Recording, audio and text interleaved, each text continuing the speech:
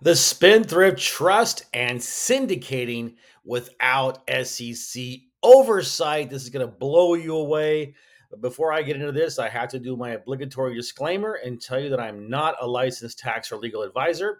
I don't give tax, legal, or accounting advice. This material has been prepared for informational purposes only and is not intended to provide and should not be relied upon for tax, legal, or accounting advice. You should consult your own tax, legal, and accounting advisors before engaging in any transaction.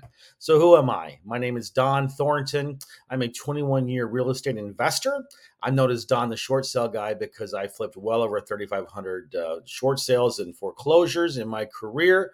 And I'm a trustee of the trust we're going to be talking about right now. So I don't want to waste your time. Let's just dive right into what are the benefits of this real estate trust. Well, it is a version of the Spendthrift Trust, which means that when you're doing your syndication, you're going to receive 100% lawsuit proof asset protection for any of the investments that you have inside the trust. And you are going to get significant tax reduction. We have 4 different tax reduction strategies that can blow you away.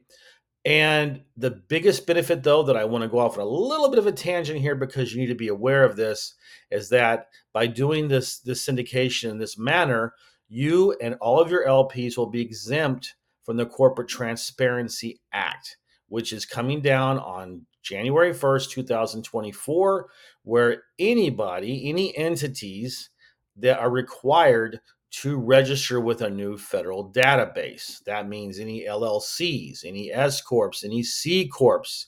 If you're making less than 5 million in revenue, or you have less than 20 US based employees, or you have a 25% plus ownership in any entity, you're going to lose all of your corporate and personal anonymity after the Corporate Transparency Act takes place, unless you can exempt yourself, which is what we can do. I'm going to show you this right now.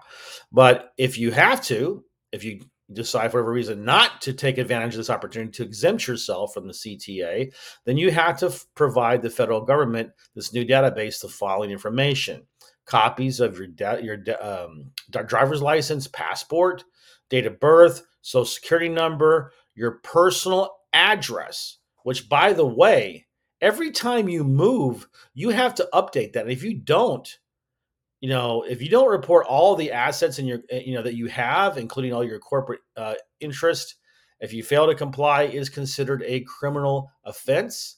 They can fine you between $500 to $1,500 daily, up to $10,000 fine per violation, and 2 years imprisonment per violation.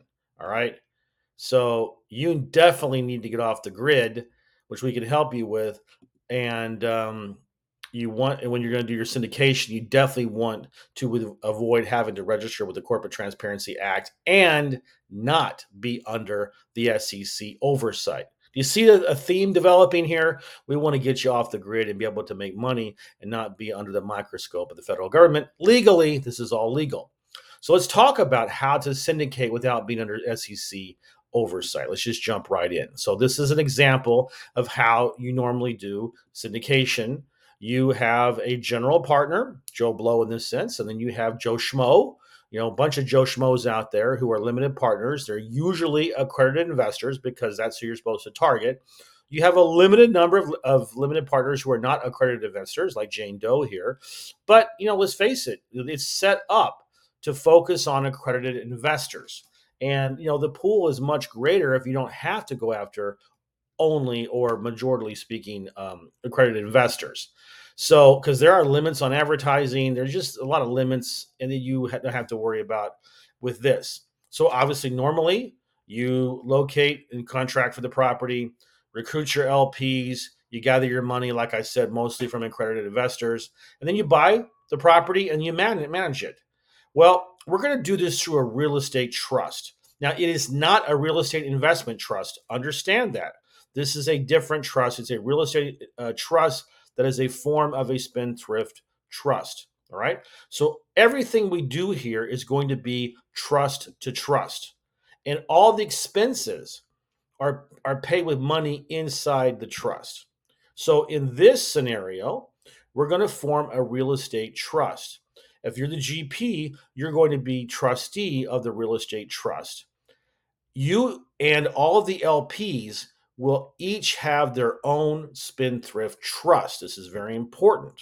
All right. So now the real estate trust purchases the property, and every LP's spendthrift trust will hold its ownership percentage in the syndication. So remember, we have the real estate trust. You're going to be the trustee of that. All the LPs are going to invest not personally, not with an LLC, but with a spendthrift trust. So it's all going to be done. It's going to be a syndication of spendthrift trusts. So you as a trustee, you're going to manage the property and the project, and then when it comes time to disperse, the trustee will disperse all of the income to the LPs, their own spendthrift trust. So when the real estate trust sells the property, everything's dispersed to the specific spendthrift trust from the LPs. So how does this allow you to avoid SEC oversight? Well, it's very simple. A real estate trust and spendthrift trust are not required to register with any state. They are contract law trusts. So if all participants are spendthrift trust and they're not individuals or corporate entities, that's very important. So the LPs form their spendthrift trust. They put the money into their spendthrift trust. The spendthrift trust will then loan that investment to the general partner's real estate trust. And by doing this, there is no need for accredited investors because individuals are not investing. A trust is investing in the syndication. There's also no restrictions on advertising the syndication opportunity because this is not under the SEC guidelines. These are trust to trust. All right. Well, let me give you an example of how this works. Examples are always good. For those of you who are old enough to remember, I certainly remember this, although I wasn't, investing at the time. There was a huge savings and loan collapse in the 1980s. And Lincoln Financial was one of the savings and loans that went underwater with most of the rest of the savings and loans. So there were hundreds and hundreds of apartment complexes that had financing through Lincoln Financial, and they went belly up. And of course, since they were guaranteed by the government, then they were taken over by the government, and they were sold into RTC, which is a Resolution Trust Corporation, which was tasked to to liquidate all of those properties the federal government did not want to own. So we had a trust client. We're going to call him Jay. So Jay set up a syndication group. He got 8 investors to invest millions of dollars in his real estate trust. Jay required them to buy a spendthrift trust.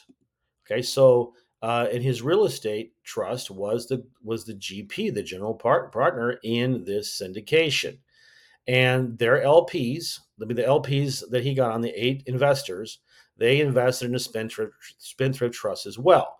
So every single piece of this syndication was a spendthrift trust. All right, and the trust LPs received 25% of the profit, and he offered them the same deal for further investments. He said, hey, you know what? Keep your principal investment in the real estate trust. They kept investing, and their trust would receive a portion of the rental income in accordance with whatever percentage they had negotiated with Jay at the beginning. And they were making a lot of money, 40, 50 grand a month back in the 80s and early 90s. And as I said before, because this was all trust to trust, it was not subject to SEC oversight. Trust to trust is not considered a security. That's very important. Now, Jay was raking it in. I mean, he was making multi-millions of dollars every month inside his trust. I mean, that's pretty powerful. It just shows you what you can do with this. Now, what are the benefits to the GP? Well, like I said, it's not under SEC oversight, which means you can advertise your offer freely. It's definitely a unique offer. There's so many advantages you can get from this, so you're definitely going to stand out from any competition. Very important that everything is protected with a spendthrift provision. So while you purchase the property and you're holding it, no slip and falls, no, you're protected from the lawsuit, and that's huge. It's multi-use. Your investors is not just buying a spendthrift trust one time. They can use it for unlimited projects, and you can use the real estate trust for unlimited syndication deals as well. And for the LP, well, they're going to net more profit, and there are a myriad of tax advantages I won't get into right now, but they're definitely you can save some major money with your on taxes by using this a spendthrift trust and using a real estate investment trust. Excuse me, a real estate trust, not a real estate investment trust. I'm sorry.